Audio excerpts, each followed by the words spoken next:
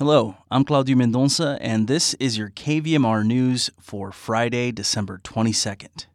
For 20 years, the Nevada County Bear River Library has been on the campus of the Bear River High School. One large room held both the county's library materials and the school's. But that will soon change.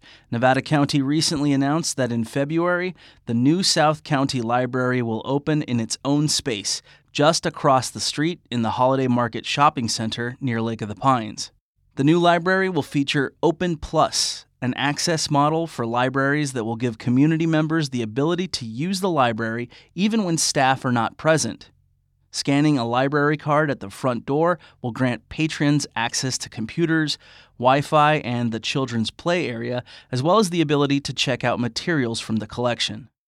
Moving to El Dorado County, CalTrans says that a one-way reversing traffic control remains in place on U.S. Highway 50.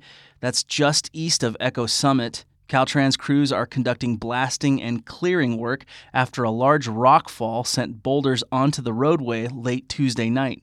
The rockfall's aftermath is estimated to consist of about 90 tons of rock. The largest individual boulders are estimated to weigh between 5 and 7 tons. Delays were about 10 to 15 minutes long yesterday, but you can expect longer waits today and tomorrow due to the increased holiday traffic. Traffic may also be held in both directions, depending on the nature of the work. Finally, CalTrans reminds us all that while the holiday season is a wonderful time to be enjoyed with those we love, fire is always a risk. In fact, according to the American Red Cross, across the country, on average, almost 47,000 fires happen during the winter holidays, claiming over 500 lives and causing $500 million in property damage.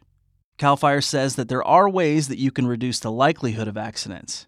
Stay vigilant in the kitchen and avoid distractions, as unattended cooking is a leading cause of house fires. Prioritize keeping Christmas trees hydrated by watering them daily.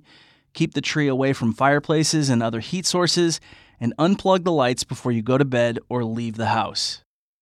That's your news for Friday, December 22nd. I'm Claudio Mendonça.